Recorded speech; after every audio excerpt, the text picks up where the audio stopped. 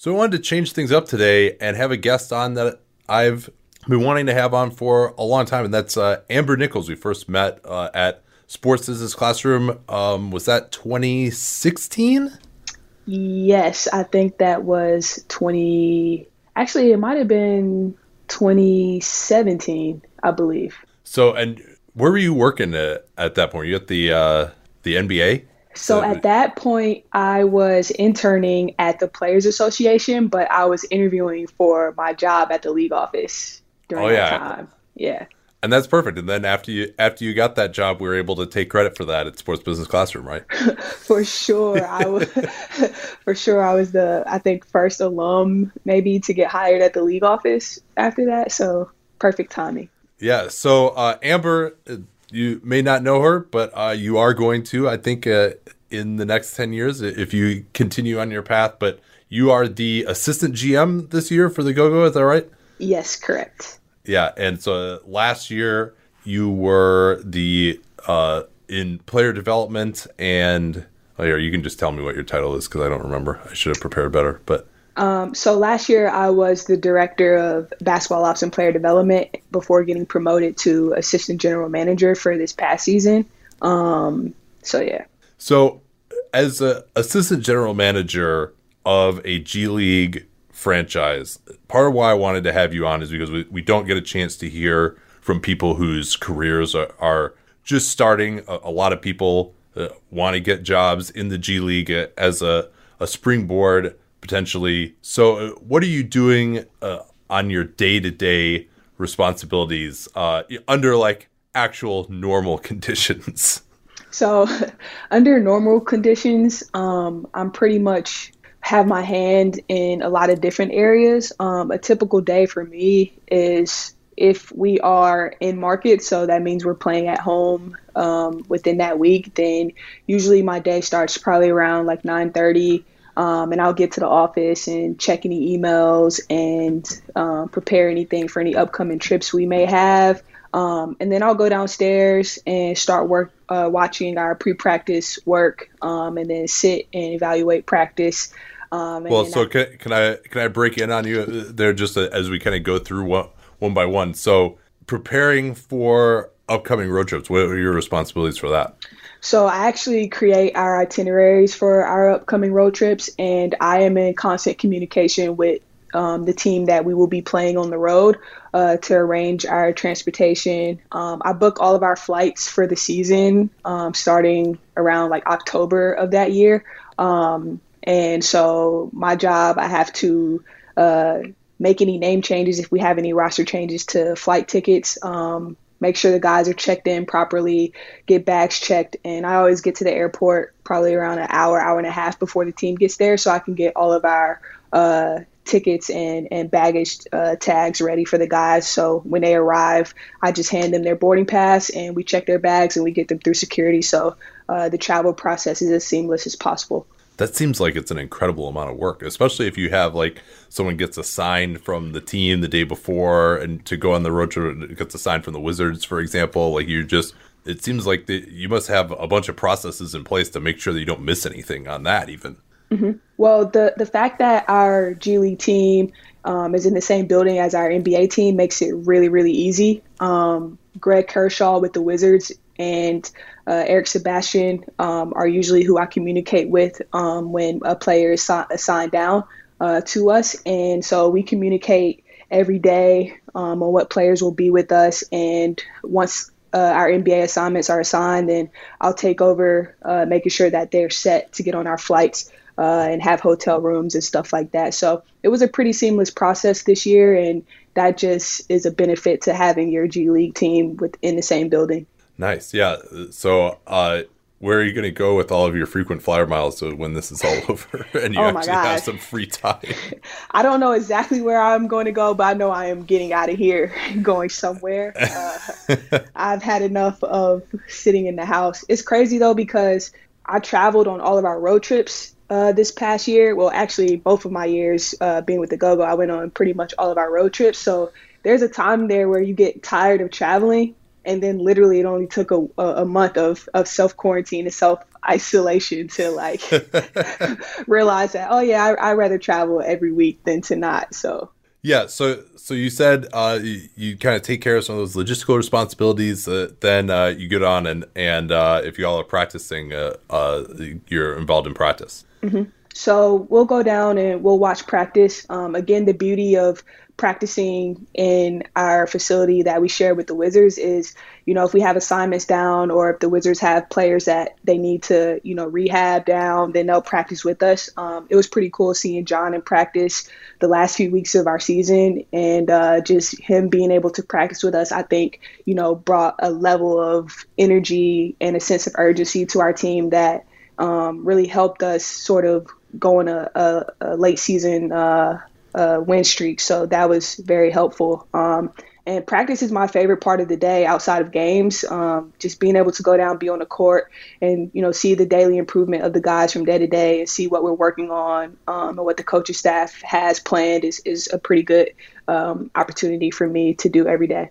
If y'all have someone down from the NBA team who's trying to just like get some work in or like injury rehab, like John, do you change things around what you'd normally be doing to accomplish that goal, or do they just kind of fit into what the normal practice would be? They just kind of fit into what the normal practice would be.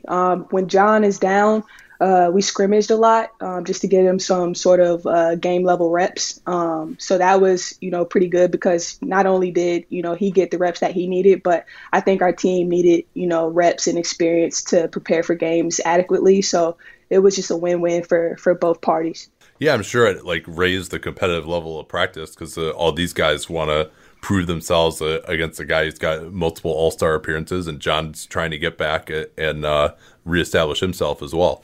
Mm-hmm. What I really liked about it was, the leadership that he brought. He didn't really look down on it as, oh, I have to practice with the G League. Like he was, very energetic. He was, teaching guys, and, he was finding guys during the scrimmages. So that was just, a really good feeling. And I think it speaks to, this growing support for the G League from not only the NBA, but just, people in general. Yeah, I mean, what are the stats? Like almost 50% of players in the NBA have played at some point in the G League. Mm-hmm. Yeah, that's, I want to say over half of NBA starting rosters at the beginning of the season had G League experience. So that's just a credit to, the G League and how far it's come since it started. So what are you actually doing personally during practices? So what I'm doing during practice is honestly just watching and sort of like not really evaluating, but, just, seeing how guys are performing and see how our team is performing and how we're preparing for the visiting team. And then a lot of our front office will come down and watch practice, and we're just, communicating with each other on things. And then sometimes there are things during practice that I have to get up and go handle. For example, if there's a travel issue, or if we have a speaker coming in or some sort of player development programming after practice, then I am the one that is meeting that speaker or, preparing for that programming in our theater. So I'm arranging stuff for post-practice if that is the case for that particular day. What kind of that post-practice programming? What are some examples of the stuff that you guys have done? So some of the things that we've done is we've had Kevin Eastman come in and speak to our guys both years. We've had some financial literacy courses for our guys.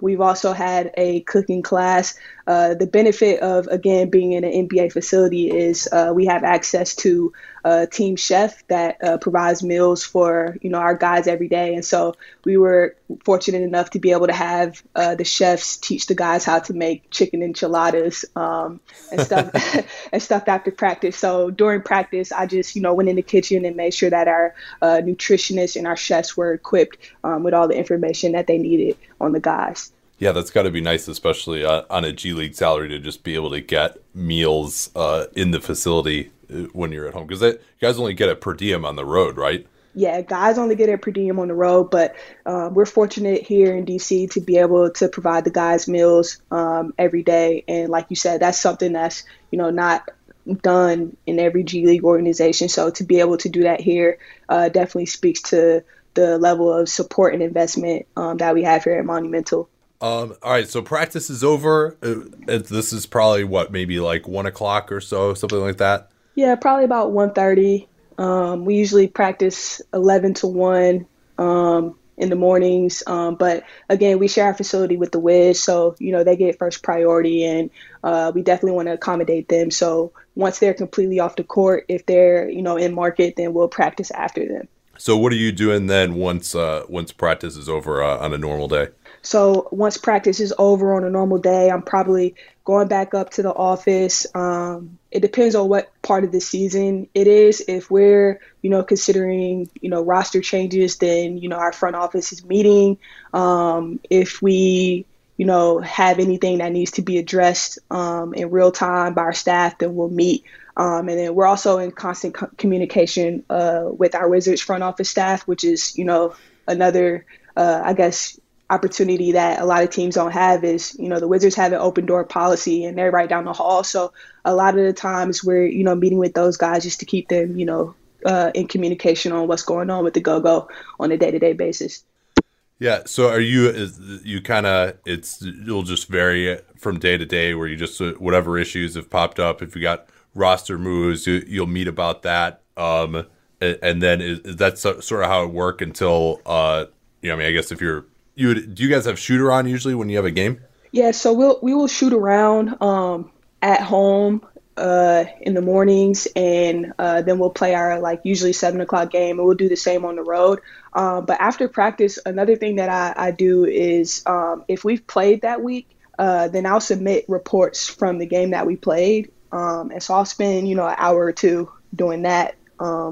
Especially if I have free time and, like I said, all the trips and logistics are prepared for that week, then I'll, spend a lot of time submitting reports. Yeah. So is that just based on how your own team played, or are you looking at the opponent as well? So we really focus on the opponent. We don't really focus on our guys. Now, of course, if there's a situation where we feel like we can make a roster change, then those conversations are more so group oriented and, not just individual opinions. And we don't evaluate our guys. We don't write reports on our guys and evaluate them individually. But if that's the case, then we'll meet as a group and address it and see if there's, any opportunities out there for us to improve as an organization. But if not, then it's usually just reports on, visiting teams and prospects from those teams.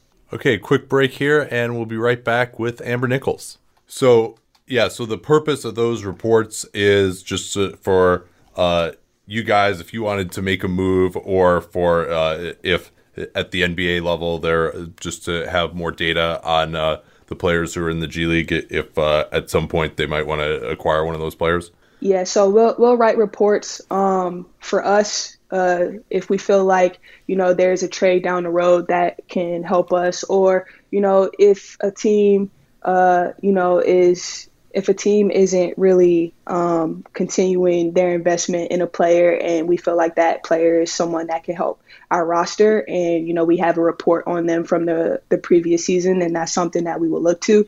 And then again, like you said, the second part of it is just, trying to get information on guys in case, they have call-up potential for the Wizards organization. So these reports how did you learn how to write them, right? I mean, I'm guessing you didn't just come in fully formed and they just said, hey, just start writing these, tell us what you think. I'm sure there like a form that they wanted you to follow, and obviously I'm sure they tried to teach you how to evaluate as well. Yes, so there wasn't really a form necessarily to follow. And when I first started my first year, I was trying to, get my feet wet in my job and, take care of the most important thing at that time, which was, the logistics and stuff for an expansion team. So I didn't really get to write a lot of reports in my first year. So this year, I made sure that I focused on getting reports in every game. And again, the access that I have to our player personnel department for the Wizards is just an advantage that has helped my growth in terms of writing reports throughout the season. So what I do is I actually had to, learn synergy, and I learned synergy through our head coach now. His name is Ryan Richmond, and Yeah. he was a video coordinator back when I interned with the Wizards in 2016. And he spent that summer that I interned teaching me the ins and outs of like synergy and sports code. So having that video background definitely helped me get the platform that I want to write reports on. And then, like I said, learning from our player personnel department. So I'll write my report. They, taught me what a good report has, like what goes into it. And they taught me how to project. So projecting means like you could look at a player and you can write, their strengths and weaknesses, but you should project, what sort of impact they will have, on your organization or in the league in general, in the future. And that's, the most important part. Yeah. And then, they taught me how to like focus on any translatable skills. If we're scouting like, college players or seniors that, could be the makeup of our team the following season, then they taught me how to, focus on any translatable skills that I see at the college level that could, translate to the NBA, whether it be the G League or the parent club. Yeah, I mean, that's obviously the hardest thing for me in my evaluation. I don't do it nearly as much as you do, but we still do our draft stuff for the top prospects and even NBA young players, first, second year in the league, trying to figure out how they're going to develop. I mean, it's hard. I mean, it's definitely not something that you can do it with 100% accuracy or probably even like 50% accuracy. But was it? Do you think that you've gotten a lot better over the last like year and a half or so? I think I've definitely got a lot better. I always think I've always thought that I've had, a pretty good eye for basketball just, from playing.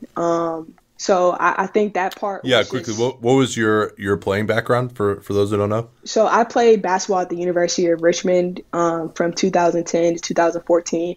So like all of our opponent and all of our like opponent personnel scouts, and then any personal video edits that our like personal player development coaches had for us were through Synergy. So that's like when I got exposed to Synergy, but I really didn't learn the ins and outs of it until, Coach Richmond sat down and taught me. But like being a point guard in college, like I know kind of what to look for, especially in point guards, and, like good players have high IQs and, make good decisions in certain situations in the game. So I kind of knew what to look for in that standpoint. But I think at first my reports were really long. And I had to learn how to really condense them and be concise. And I learned that from our scouting department on how to do so and how to still make the reports very meaningful.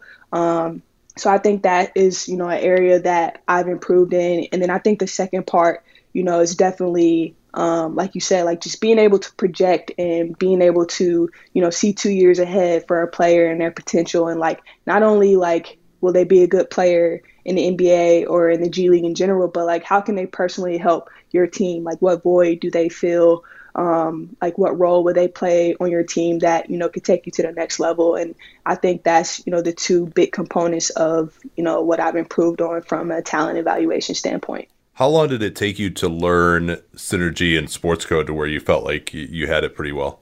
Honestly, probably like 2 months. And, Coach Ryan and I weren't meeting every day for those 2 months. We had a 2-hour sit down, a few times a week where he would, go through and teach me how to create, custom edits on draft prospects that I like. So I would say like it took me a while to really get it down, probably like, a couple months. And then this year I'm starting to learn, more things that, Synergy has to offer, like looking at certain stats in the cumulative box and, looking at defensive possessions. And, not only when I first started out, I would look at, how the person scored. So I would just look at their makes, whereas like you're really not getting a full picture of that player unless you're looking at the possession, all of their possessions and assists, because in those situations, you can see all of their shot attempts, whether it's misses or makes. You can see, their turnovers, their assists, just any possessions that they've been involved in, you can see. And so I think that gives you a better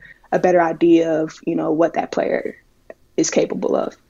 Yeah, I like to look at players' misses a lot, especially trying to project what their shooting is going to look like. I mean, if they're having some bad misses, I usually find that to not be that good of a sign, even if, maybe they shoot a pretty decent percentage. Because, I mean, with the G League, college, and the sample sizes, especially from 3, are so small. You kind of have to like look a little bit beyond that sometimes. And then, when you look at the misses, like sometimes you can tell, if that person's shot can be fixed. Like if it's a mechanical issue or if it's a footwork issue, sometimes you can, tell those by looking at the possessions where they're missing the basketball. And then also you can look and you can also tell, basketball IQ from things like that. Like how are they getting their shots? Are they making the right reads? Are they efficient in how they're getting their shots? Are they coming off of screens? Do they read screens well? For a point guard, you want to look at, what are they doing in pick and roll? Are they getting to the rim? Are they waiting on the screen?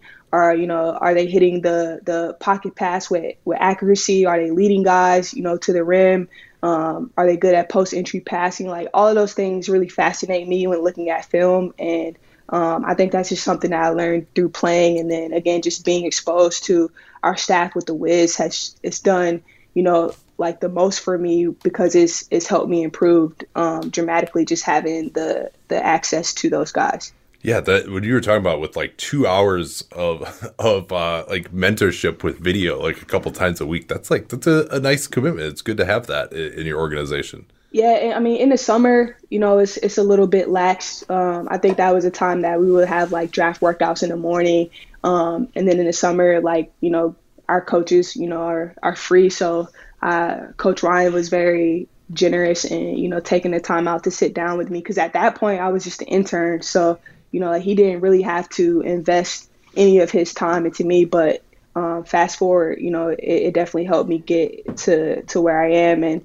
that's just a credit to, the organization that I'm in. Like, for example, I interned there and, now I'm an assistant general manager there. And, it just speaks to how much they invest in people and how much you can grow. So over the last couple of years, I know you're still early in your career, but have you started to develop your own personal philosophy about what you really like in players, like what wins that might be just distinct from some others that I haven't really developed my own philosophy, but I think my awareness just in general of like what I like has grown. I like players that, are unselfish. Like I said, like, do they have a high basketball IQ? Do they have a good feel for the game? I like players that are poised, that are winning players, that, don't panic when the game is on the line. And then I like players that, are smart and active on defense. I wasn't that player at first when when I got to college. I was a horrible off-ball defender. I, solely focused on offense. And then as my career got better, or as my career went on, I, knew that in order to get on the floor and to stay on the floor, that I had to play defense. So I started taking pride, in being a defender. So I think that is something that I look for now, that I think is big. And then just to summarize, like mostly just like smart players that are skilled, that are unselfish, and that work hard and show a lot of activity on both, ends of the game. And then guys that are leaders and good teammates and have good character is something that, I think is important. And then also something that our organization thinks is very important. Yeah, I would think that some of those things you're talking about, the ability to pick things up quickly, high character, good leadership, that seems like it's especially important in the G League where you have a lot of turnover. You might have a different roster from day to day. Your team isn't necessarily together as long over multiple years as well. So it seems like those characteristics are really important to have people who can fit into the team concept quickly. Mm-hmm. And in the G League, culture is very important because, like you said, you have all the turnover. You may not have the same roster, at the beginning of the season that you have at the end of the season or the following year. So, like, your culture is what is going to carry you through. So that's something that we pride ourselves here, at the Go-Go and with Monumental in general is, we have a certain mindset on what type of players that, will fit our culture and will not only like provide wins for us, but just provide us overall just a great team. And because when you're in the G League too, our G League guys, they're not necessarily the focus. Like the focus in the G League is your two ways and your assignment guys. So like there are nights where sometimes your G League guys might not play depending on how many assignments and two ways you have down. So it's important that you have a culture of guys that, put the development of those guys and, put their own, personal, goals aside, for a bigger goal. And that speaks to culture.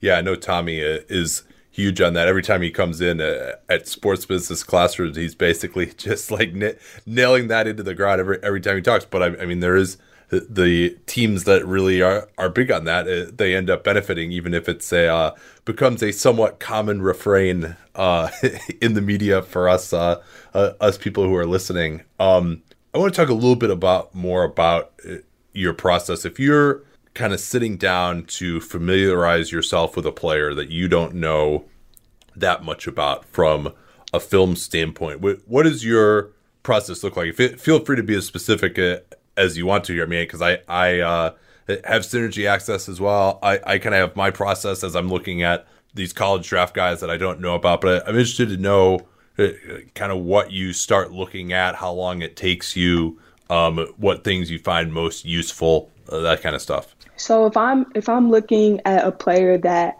I'm unfamiliar with, the first thing I'm doing out before I even, look at their video clips is try to read up on their backgrounds, not just look at their averages, or, like what their statistics are, but, looking at their journey. Did they transfer, to a different school? What may have been the situation there? Do they have any injury history? Do they have any, trouble that I can find, through web-based intel? So like automatically those guys that have red flags, I, won't even necessarily consider.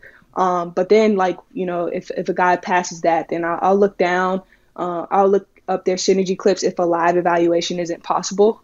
So the first thing I look at is, again, like the player's offensive possessions and assists. So I'll, see if first I'll determine what position I think, they are now and if that position will change at the NBA level. And then I'll look at, their possessions. So do they have a handle, like where their shots come from? Can they shoot it? So you're just clicking, like in Synergy, you just click, there's like a category where it's possessions and assists as an offensive player, where basically every possession that they finish with a shot or a turnover or getting fouled, and then the assists that they have. So yeah, that's usually where I start too. I'll just click on that and start watching.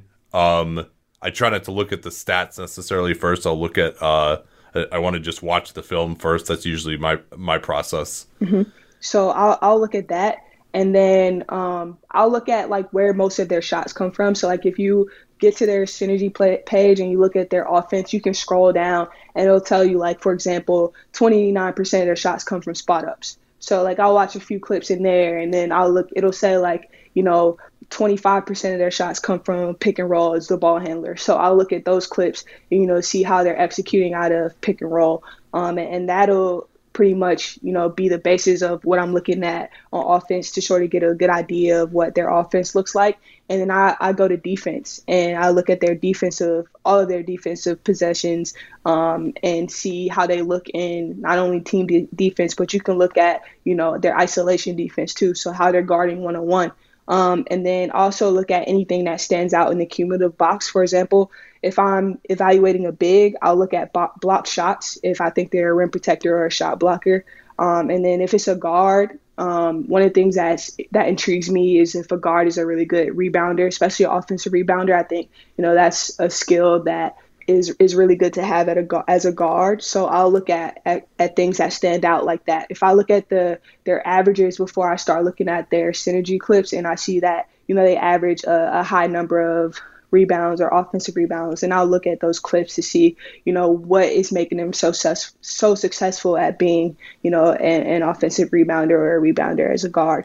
And then something else that I look at is free throws. So like if a player has a poor free throw percentage, I'll watch a few clips of their free throws to see what the issue is. Is it mechanics, or is it simply a lack of confidence? And I'll put that, in my report sometimes too. And then recently I learned, the importance of matchups. I didn't really think about that, as I first started doing reports, but, I spoke with, someone from our player personnel department, and, he taught me, he was like, when it's a player that isn't necessarily a high Division I player, if it's a mid-major guy, you want to look and see if they played, any other potential draft prospects at that position. And if they guarded them, you want to look at those matchups and see how they performed, against guys that are considered in the draft or, higher talent. You don't want to just simply judge them based off of what conference and what, level of talent that they're playing against on a nightly basis. And that's something that helped me recently that, I'm starting to put in my reports. Yeah, I think like the context is really important. I mean, who they're playing. I like to look defensively of, what is this play? How is this player's coach using him too? Because like they're the ones who are the most familiar. If they're having that player guard the best guy on the other team, like that says a lot to me, as opposed to if they're just hiding him off the ball and their activity level is low, or just, if you're a player who, like Jaylen Brown at Cal is a perfect example of this. He's playing the three with like two bigs who can't shoot and a point guard who can't shoot. And so, like are the extenuating circumstances of, okay, yeah, these stats aren't that great, but is there a reason for that? Or, or on the other hand, is this person in like the perfect situation and they might not translate? And then like also on the defensive end, you want to look at versatility. Like, can they guard more than their position? Can they guard their position? Like, because in the NBA, defenses switch a lot. And you have to be able to, for bigs, you're going to be out on the island. Like sometimes, teams will run a pick and roll to get the big switched onto the guard, or on the other end, they'll run, a pick and roll to get, a smaller guard posted on a larger wing or a big in the post to take advantage of that mismatch. So you want to be able to see, is a player versatile? Can they guard, more than their position? Can we switch defenses? Can we switch, have a switching defense and they not hurt us on the defensive end is something that I'll look for too. So how long does it take you think, before, how much do you have to watch? Do you feel like, okay, I got a pretty good idea of what I think about this player? So if I like a player through their clips, like I'll write them up. Like I'm pretty, again, I guess it's because I'm starting out and, scouting is like a big part of what I want to do and something that I'm really passionate about it. So I'm very not insecure, but sort of, I guess, self-conscious about my reports. So I watch a lot and, I'll go back and rewrite my reports a few times before I feel good enough to submit them. And even once I submit them and I like a player through their clips, I'll still try to go back and do a deeper dive and watch full games, because when you watch full games, that's where you get the situational stuff. For example, how did they perform, down 4 with 2 minutes left or down 4 with 30 seconds left? Like you want to be able to evaluate guys in certain situations to see, how they would perform, at the next level. And that's when I do a deeper dive, is when I like a guy through their clips, I try to, take it a step further and make sure, that I continue to like them throughout the process. But usually, if it's a live evaluation, I think you should see that player like 3 times. I think that'll give you a good idea of, what that player is capable of. And then outside of that, if it's something through synergy clips, me personally, I don't know, I'll probably spend 45 minutes to an hour on a player. That's probably a lot, but again, I'm starting out, so. Yeah, no, I mean, well, considering like the huge universe of players that you have to consider that might, play for a G League team, and that's a lot more than, people who might get drafted in the NBA, because that's just like you're looking for diamonds in the rough even at the G League level. So I think that's thank God for synergy though, right? Like that's thank God. If we didn't especially have that in this time, right now, like it's been extremely helpful to have. And in the G League during the season, we don't scout college guys. We're focused on, G League players. And just the benefit of being able to travel every trip is being able to see guys, multiple times live. So I'll take notes during the game. And then as I'm starting to write my report, I'll have synergy up Like I'll write down, a time mark where a player made a good play or they didn't make a good play, and I'll go back and look at the game and go to that specific time mark to, see why I wrote that down or to confirm my notes. And then I'll put that in my report. Yeah, definitely. I think that that's really useful to be there in person, get your initial impression, and then if you can go back and look at the film and really confirm what you saw, I find that really useful as well. So you're really, you got to be writing hundreds of reports per year, right? Yeah, I think I got to about 75 or so before our season was suspended. Yeah. And then as we're, in the off season now, or, as we're, during this break, I've probably done 60 to 70. But again, all of those guys you're not going to like. So the only reports I actually submit are guys that I like and I think have a chance, because, you don't want to waste, a report that on a guy that doesn't have the talent to, be something. So I'll just focus on the guys, the 10 to 15 guys, that I like, and then I'll do a deeper dive on those guys. Yeah, it's for me, all that happens if I'm wrong about a player is I just get ridiculed on Twitter. For you guys, you must feel a lot of pressure if they bring someone in on your recommendation, and you really want that player to do well, I would imagine.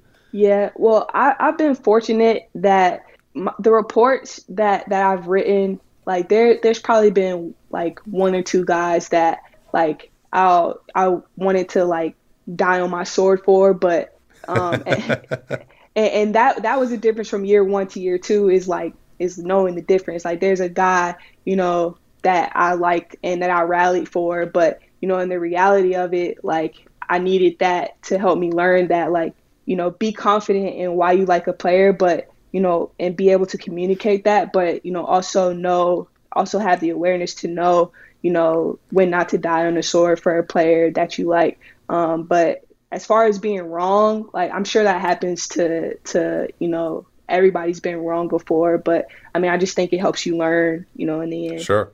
Yeah. No, that's what we do on our show. That's probably what we do the most is just go back and try to say here's what we got wrong and what can we learn from that.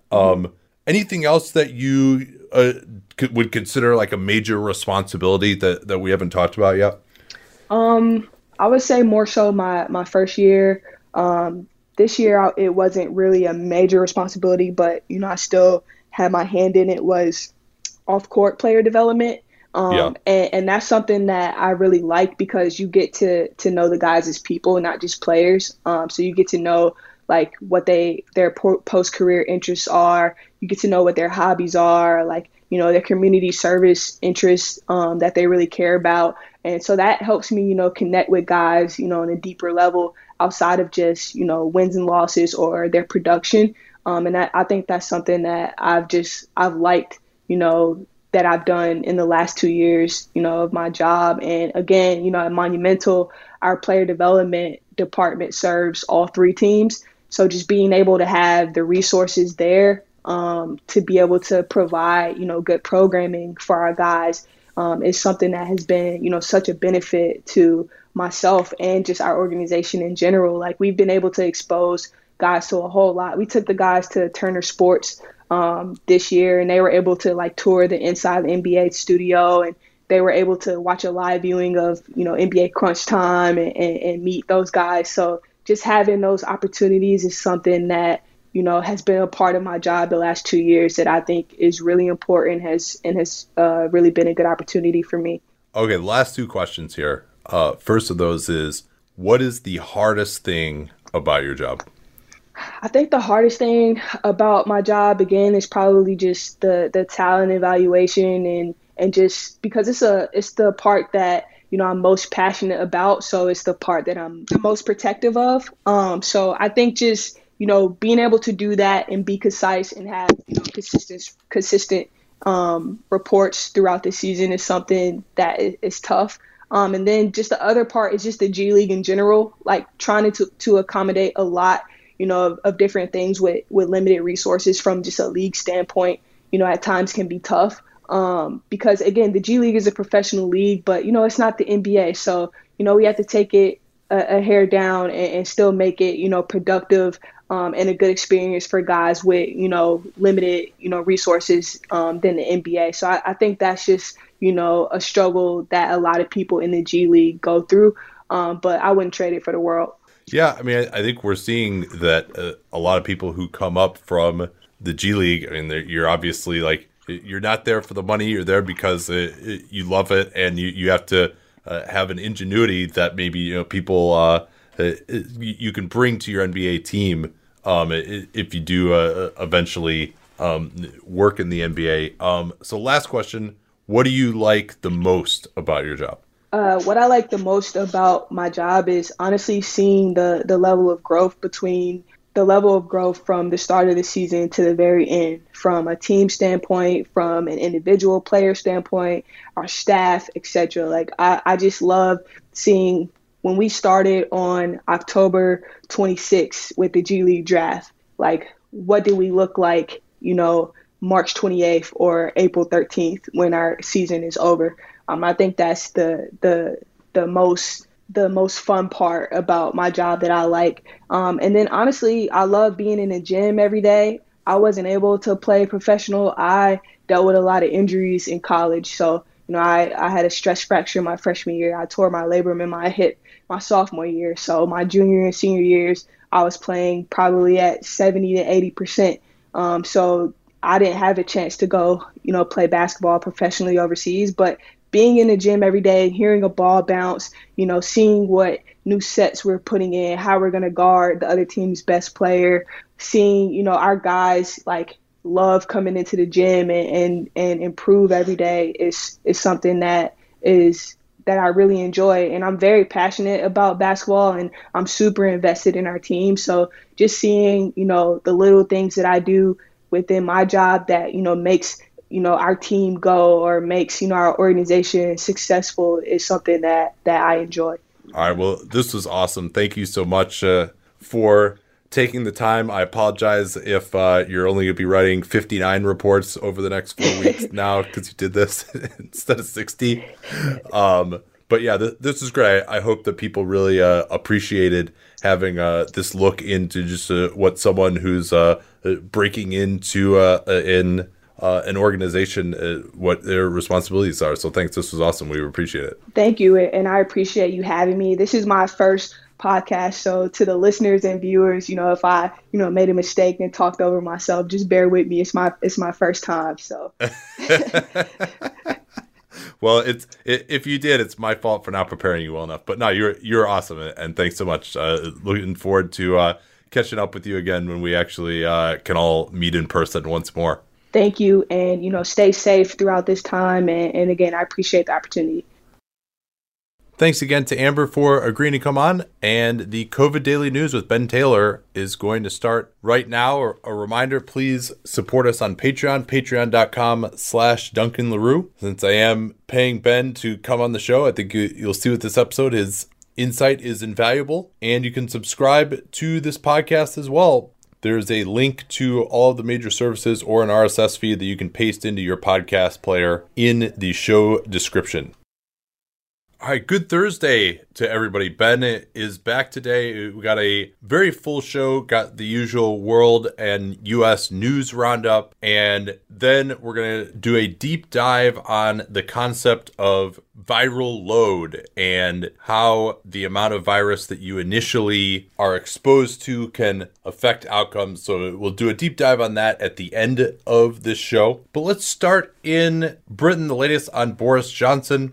Dominic Raab at his press conference. Raab, of course, is the foreign secretary who has been deputized by Boris Johnson. The quote is, he's still in intensive care, but he continues to make positive steps forward and he's in good spirits. Raab, however, has not spoken to the prime minister since he was admitted to intensive care, and the idea being that he needs to recover.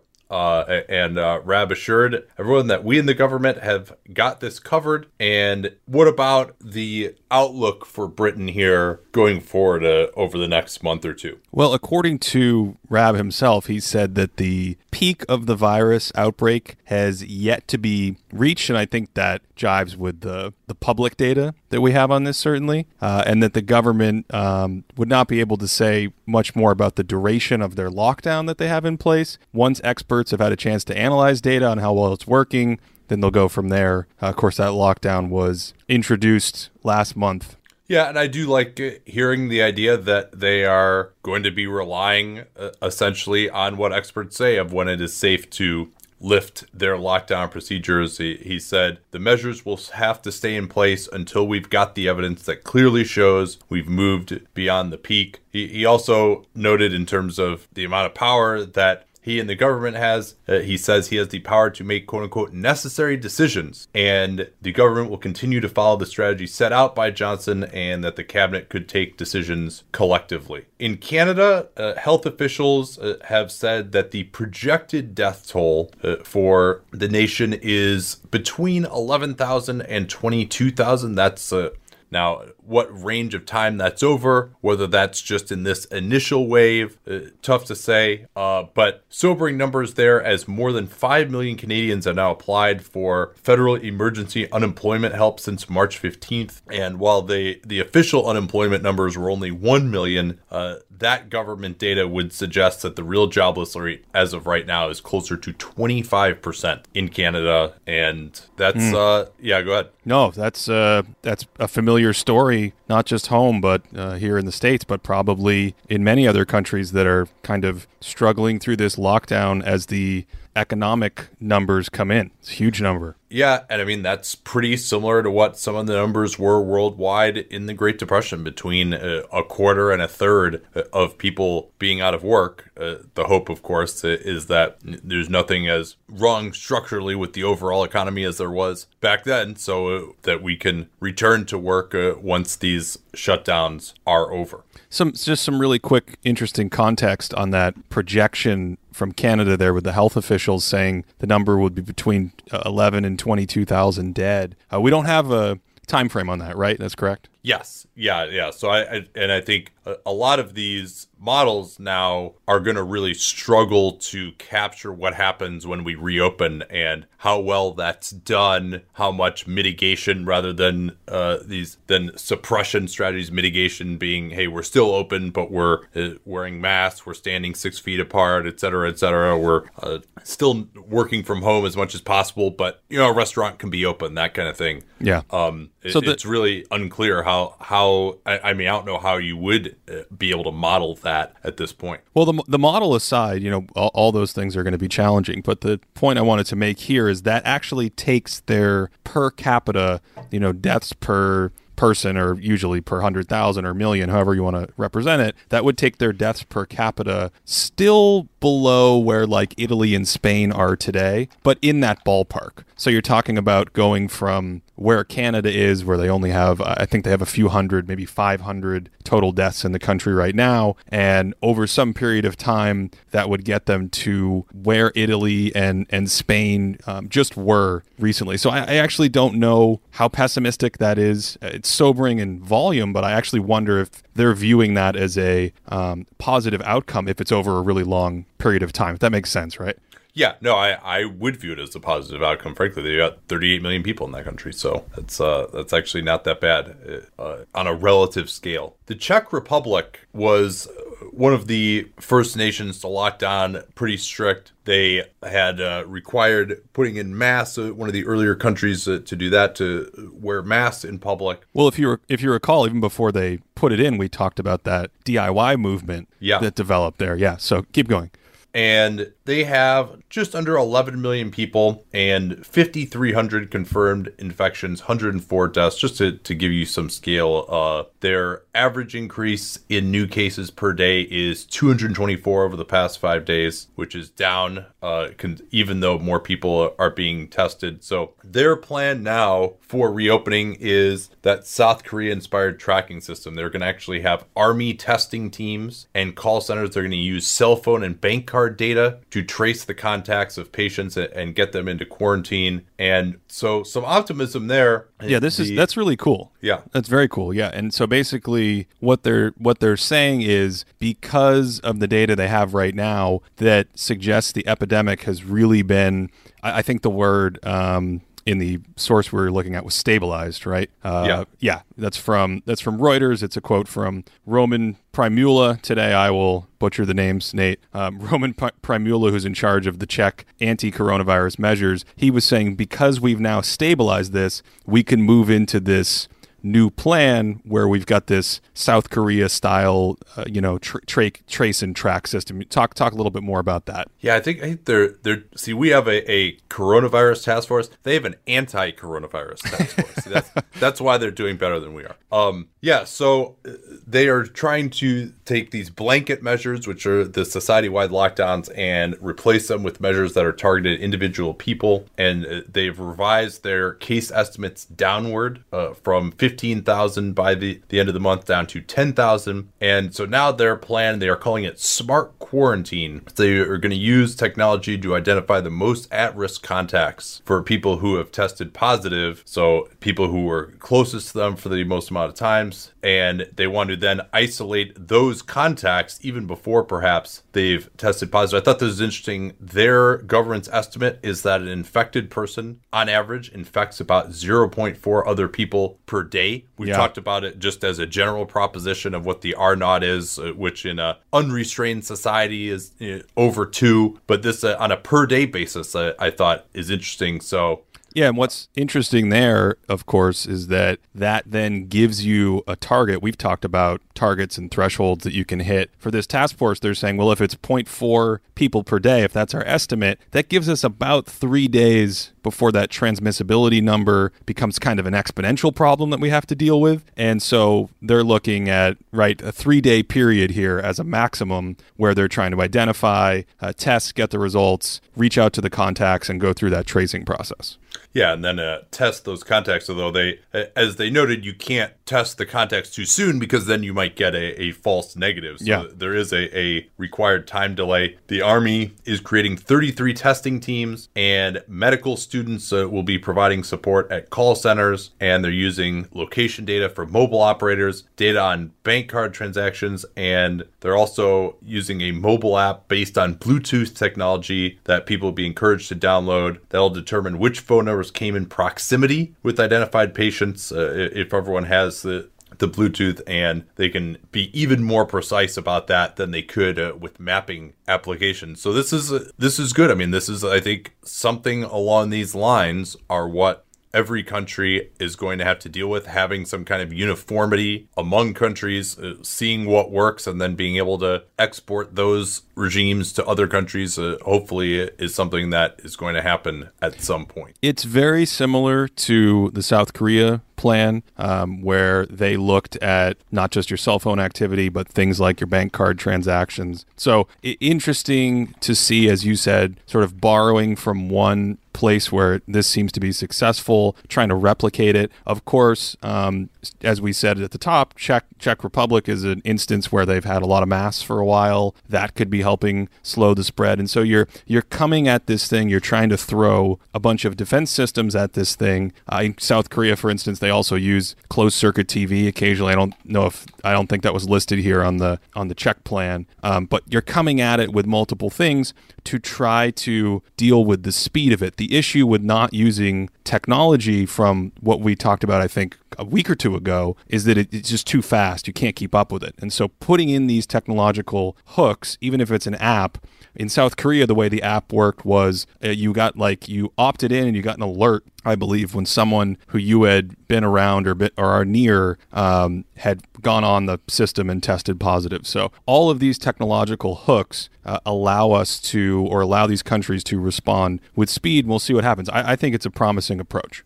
Another technological approach that's being used are thermal cameras, which obviously are in quite a bit of demand. And thermal cameras are basically used rather than temperature checks. The advantage of a thermal camera is you can get a lot more people quickly. Someone doesn't have to actually come up to you and get within that 6 feet, 2 meter range to take someone's temperature. If you've got people coming into some sort of a workplace, it can work well. They are somewhat limited, though, in their efficacy because they're not measuring the absolute temperature of someone, but rather their difference in the amount of energy they're emitting as opposed to other people and the objects around them. You have to recalibrate these systems. Let's say it's cold outside versus an afternoon when things are a little bit warmer. You have to recalibrate them regularly. And it's just kind of a first step. You then would have to follow up with a real thermometer. Obviously, then you would have to talk to them about symptoms potentially. There's also issues because, someone could be taking a fever reducer and so they don't show up on this. There are clearly flaws with any of these detection methods, but hopefully we can stack enough of these on top of each other that we can identify people. And in case you're wondering, these thermal cameras usually cost between $5,000 and $10,000 for a full system.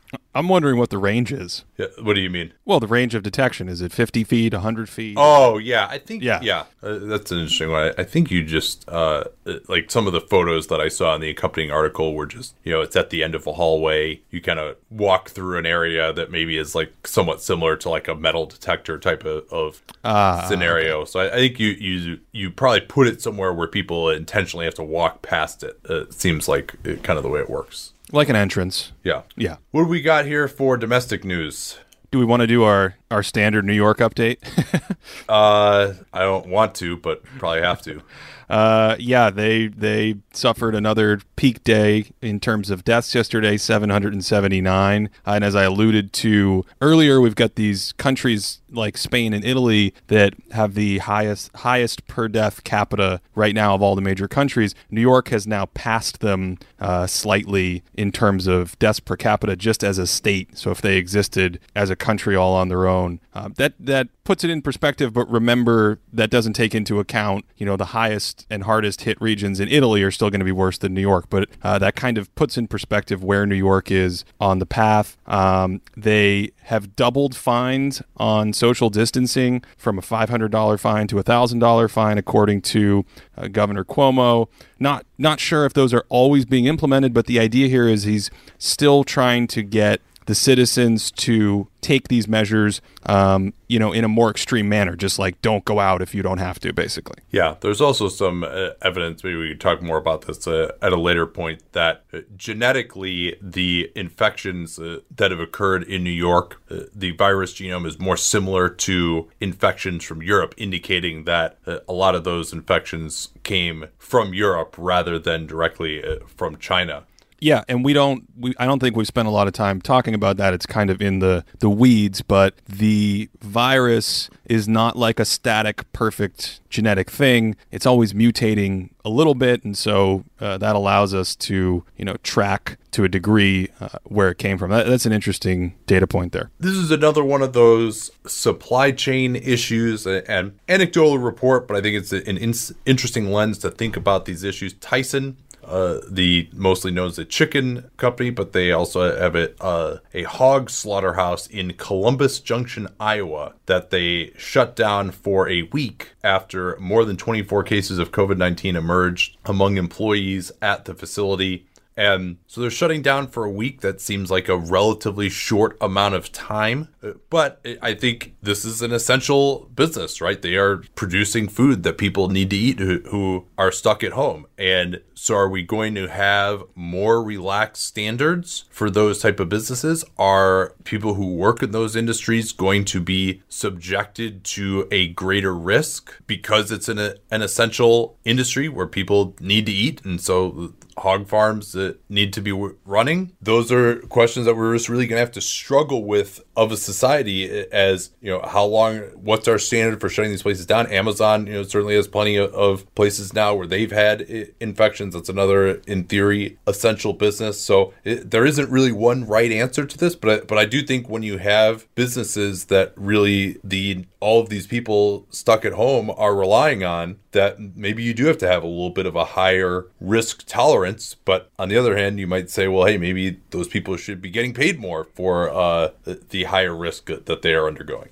Yeah, so when you say relax standards there, you mean actually increase the risk tolerance. You don't mean relax standards for allowing them to go to work, right? Just clarifying. Yeah, well, I mean, so a lot of businesses, especially ones that are non-essential, you might say, okay, we've got one case here. This guy has been going to work for a couple of days. We need to shut down because of this one case, and everyone who works here needs to go quarantine for 14 days, right? Like that maybe that's a baseline if you're non-essential. So how far do you go away from that? Okay, totally draconian, one case, we're going to shut down for at least 14 days and have everyone who might possibly have been exposed self-isolate. How far away from that are you going when it is an essential business? And, for other things, merchant seamen, I mean, how far are you willing to go to other than the most strict things that you could do, which you would in a non-essential business? And I mean, we've closed all those businesses anyway now, right? So it's just,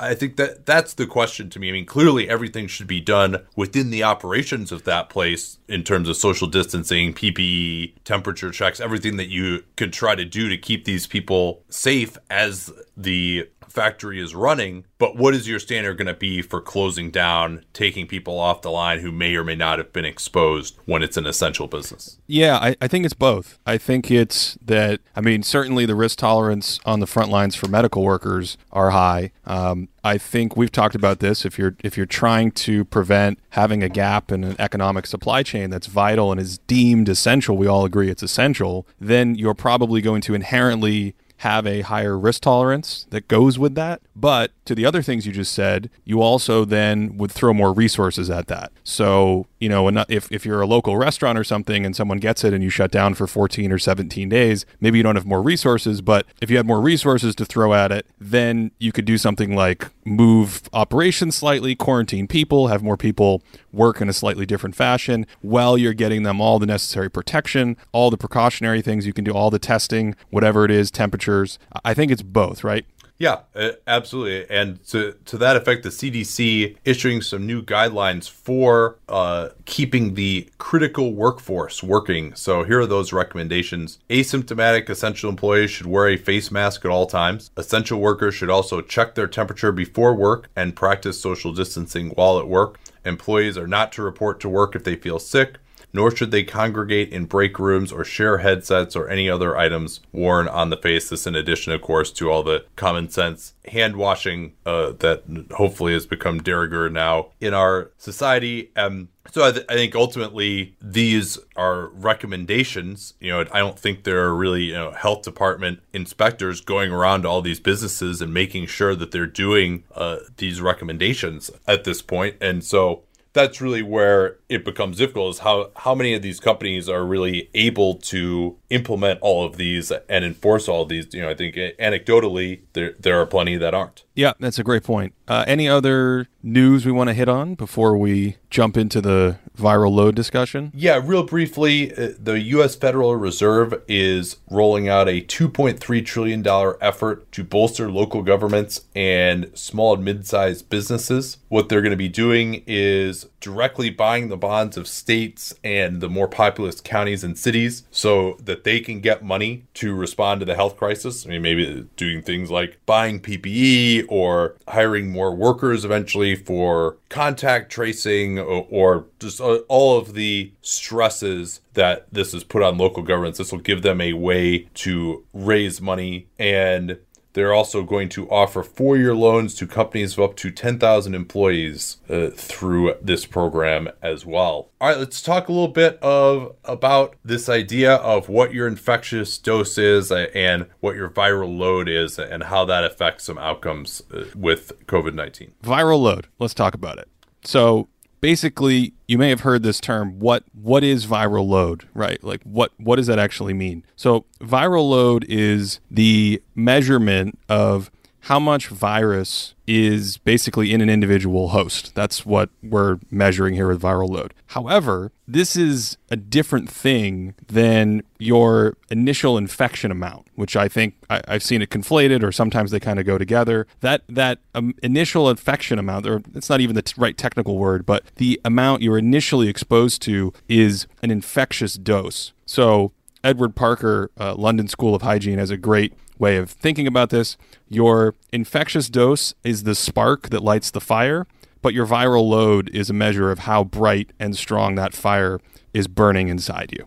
So this initial infectious dose, how does that affect your eventual outcome? Well, I think the technical answer for COVID-19 right now is we still don't entirely know. Like, for instance, everything is so early in the research community, and all these folks and experts that do this, they couldn't even tell you the minimal infectious dose amount, like what that is. And it may vary from person to person or whatever. But because COVID-19, SARS-CoV-2 is a coronavirus, then, experts make some assumptions and say, well, it's related to other coronaviruses in the family. It's like a cousin of the original SARS from 2003 when we had the outbreak in China, or MERS or something like that. So they look at other viruses and they can say, well, we expect it might be like a few hundred particles or whatever it is, some small amount. With all that said, Nate, there is still a reason to think that the sort of initial infectious dose, the amount you're initially exposed to, could matter in terms of your health outcomes. For instance, another respiratory virus like influenza, they have found that higher initial exposure seems to correlate with a greater chance of infection.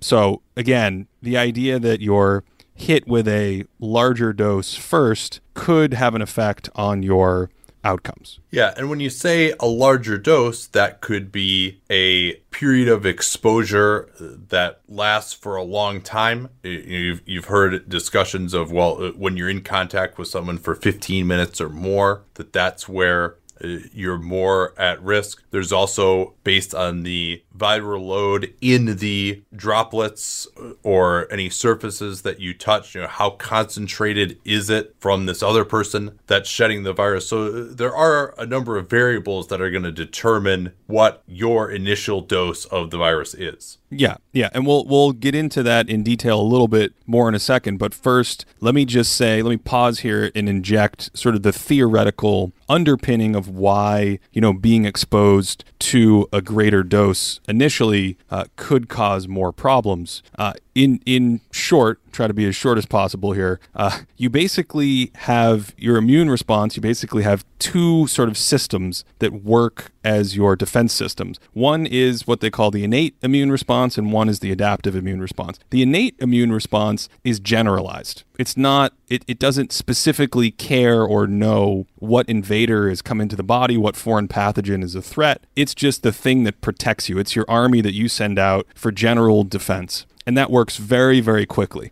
My understanding is we would not be around and alive to talk if we did not have these guys working on our side. Okay, the adaptive immune response is the thing where you have like antibodies, or you have a specified response where your immune system learns what a specific invader is and learns how to fight it and take action against it. Okay, so two separate things. Yeah, so quickly, just to elaborate on that, the innate response, that's where in the early days of an illness, you're going to get an increase in temperature, right? Because there's... Yes, exactly. For a lot of viruses, increasing the temperature of your body slows its replication. You've got interferon, cytokines, which slow down the infection. They're just... And you'll get a lot of collateral damage from those as well, because you can. Go ahead. Sorry. Yeah. So you can. There are a couple ways that innate response works, and the cytokines in particular are what they say creates the symptoms that we're all familiar with. So like fever and sweats and ache. That's not necessarily the invader per se. That's your innate immune response, the cytokines. And to your point, yes, one of the things that has happened with this disease is you can actually get a cytokine storm. You can get all these cells that respond, all these defenders that try to take off the invading army, and they respond too much, and there is a lot of collateral damage. You actually start apparently like eating your own tissue, and it can cause massive problems. So, okay. Yeah, you sure it's not cytokines? No, I'm kidding. Clearly, I pronounced that wrong. Yeah, another one of those words that I've only seen in print, right? It's the danger of reading as opposed to listening or, actually having had a professor tell you this stuff in a lecture. It's just a testament to your studiousness. So a nice quote here is from Rick Desfart. It's another name I'm going to butcher, a Dutch name, but he's a virologist in Rotterdam, and he says, look, here's the thing. If you give the virus a head start with a very large dose, you are going to get more dissemination of the virus, you're going to get higher infection, and therefore you might have a worse disease. And so when you think about the relevance of this innate versus adaptive response thing that we just talked about, your innate response is the thing that's like holding down the fort, sometimes very well, sometimes until it can trigger the adaptive response. And an adaptive response is something that occurs over a matter of days and weeks versus minutes and hours. And because it's an exponential fight, because viruses are replicating exponentially and your body's trying to sort of create countermeasures in kind, that innate response is really, really important. So you don't want to get overwhelmed. That's the theory. Yeah, and part of the problem, though, with older individuals is it takes longer for that adaptive response to kick into gear in general among older people. And because of the damage that the innate response can cause, if you get now down into the lungs, the disease has progressed, and you don't have the adaptive response kicking in quickly enough, that's when you get all sorts of crazy inflammation. You get this ARDS, so you're having to be put on a ventilator. That's when viral pneumonia develops. That's when you really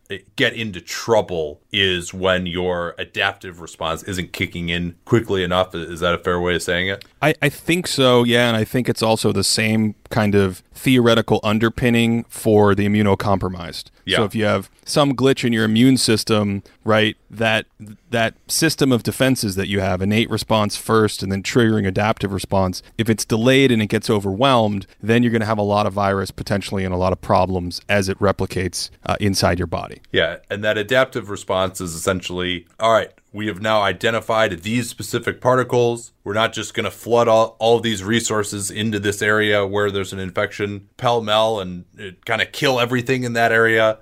We're now going to be able to specifically target the virus and infected cells rather than it being just this generalized response. The adaptive response, all of this is super, super cool, but way in the weeds to get into biology, which other experts can do far better. But yeah, that's the concept. And those who stayed at a Holiday Inn Express last night as well.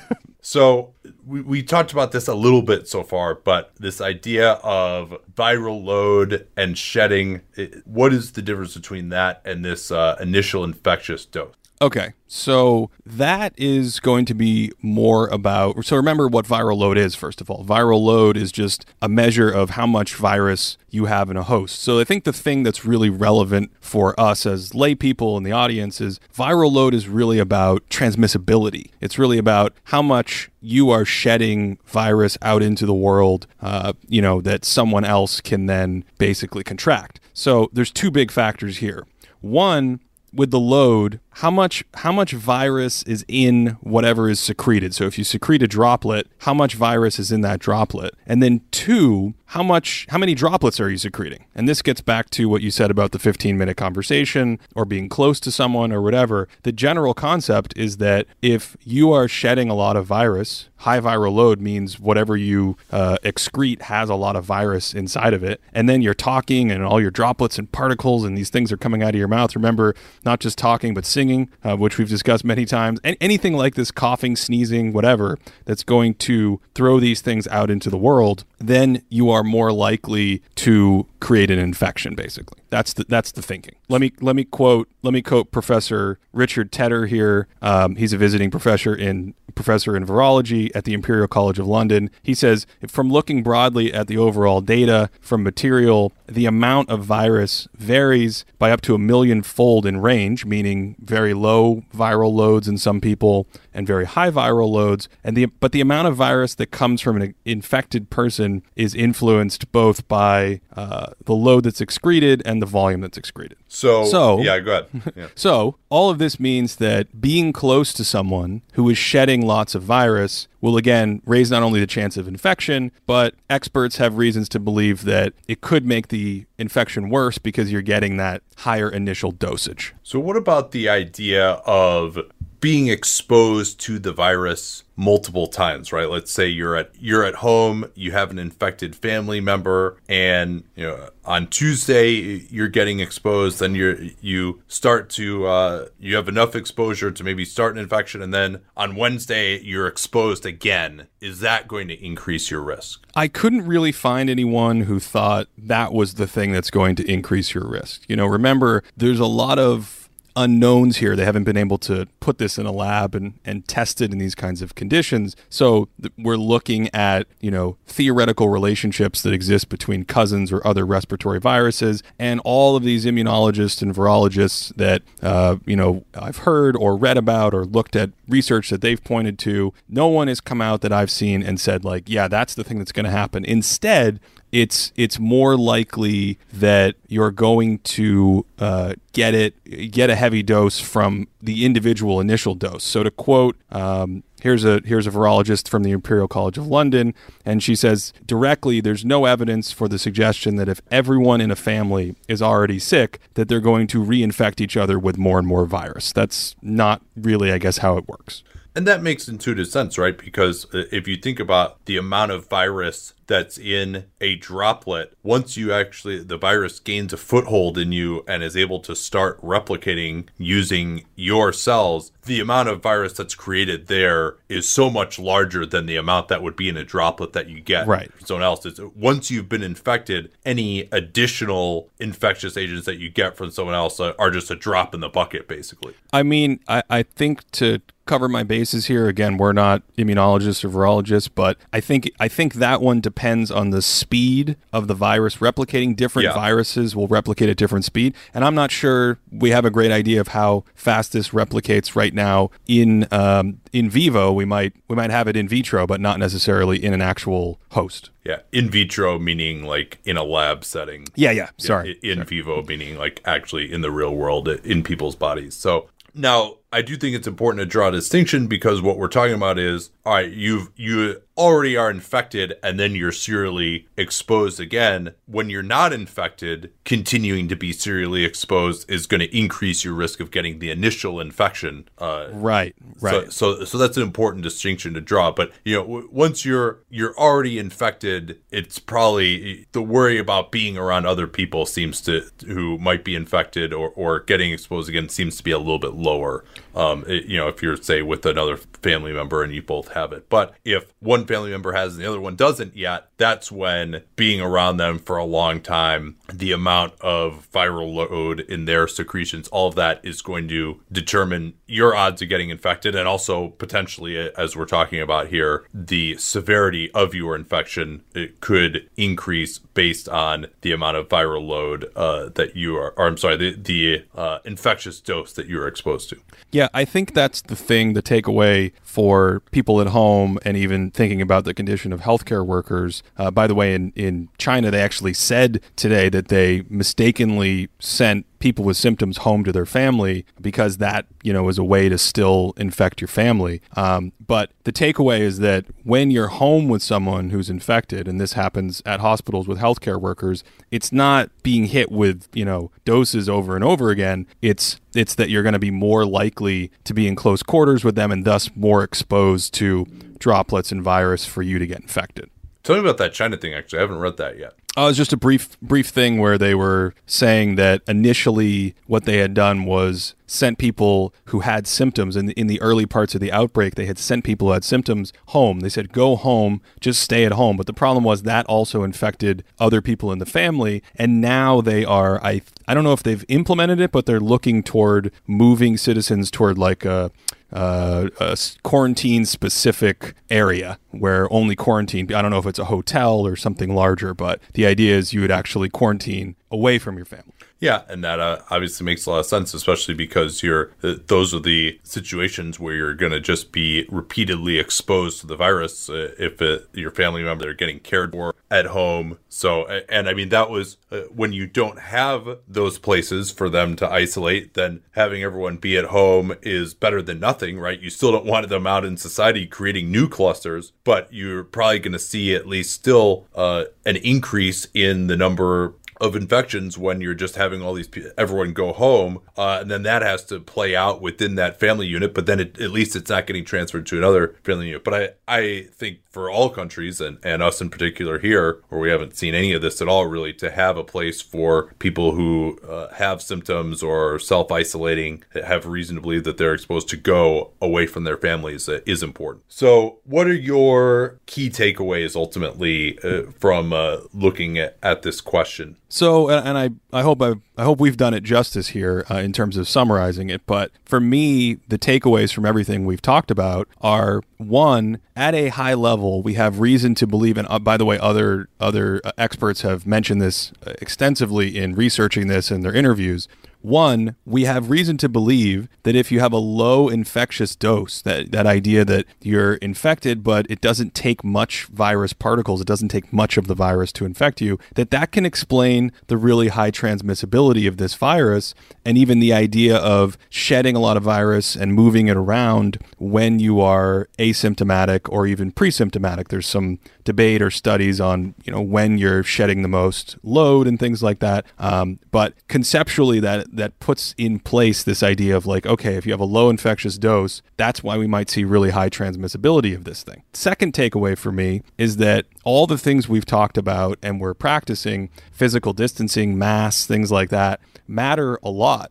Because even if you're, like we've talked about it, just going through some of the concepts here, if you're 3 feet away, 6 feet away, 10 feet away, whatever you excrete can dissipate or fall down, or, if you're close to someone, you're going to get more of it. If you're farther away, you're going to get less. And then when you add a masks, even just sort of things covering your face, can stop certain projectile particles coming out of your mouth when you sneeze or cough or talk. And so you protect the people around you when you are infected. And then on the receiving side, if you have a mask that has some ability to filter out, in other words, it's not black and white. It's a gradation where you can get less and less and less and less virus. And at a certain point, you have so little virus that you come in contact with, you wouldn't even be infected. You wouldn't even meet that, what they call that minimal infectious dose.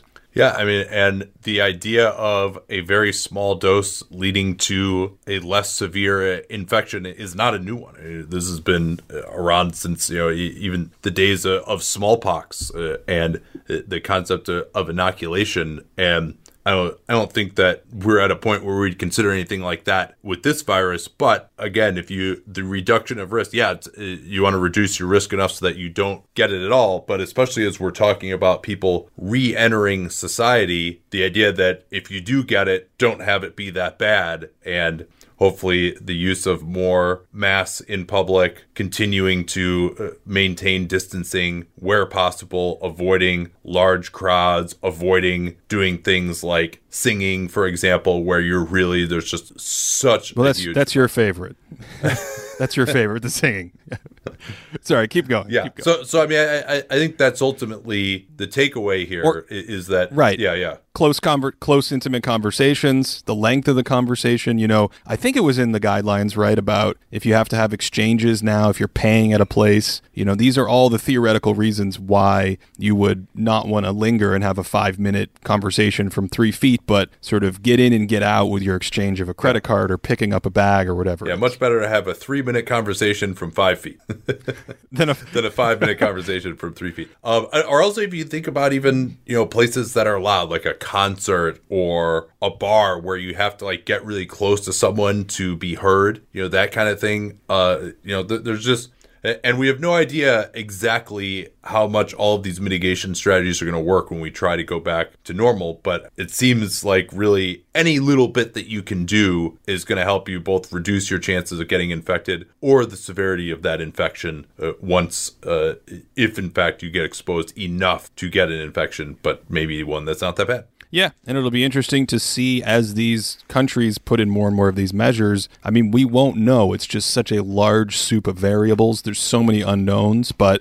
one of the signals that could correlate with this is, hey, you have more distancing, more masks, et cetera, and now your transmissibility rates fall. This is what we talked about with Czech Republic earlier. And so all of these things, we've talked about the theory and sort of the underlying things. These are all the reasons why you might want to keep taking these precautions and why they hopefully continue to be successful. Are there any other factors that have been shown potentially to affect how bad your outcome might be once you get infected? I think the only other one relative to this conversation we were having today that I didn't get to was the concept of things like a lack of sleep, where, if you're a healthcare worker and some of these healthcare workers have been slammed with really severe cases, there may be other things that we've seen in, flu or other studies related to prior respiratory or infectious diseases where it's like pretty clear signal that if you get a lack of sleep, that you're going to have slightly worse or potentially much worse outcomes than if you don't. So things like that, just your general taking care of yourself and all that stuff, probably also helps your response. Okay, well, that will wrap it up for today. We definitely appreciate any comments. If there are any topics that you are particularly interested in that you would like us to take a look at, feel free to tweet us. I'm at Nate Duncan NBA. Ben is at LGELGEE35 on Twitter.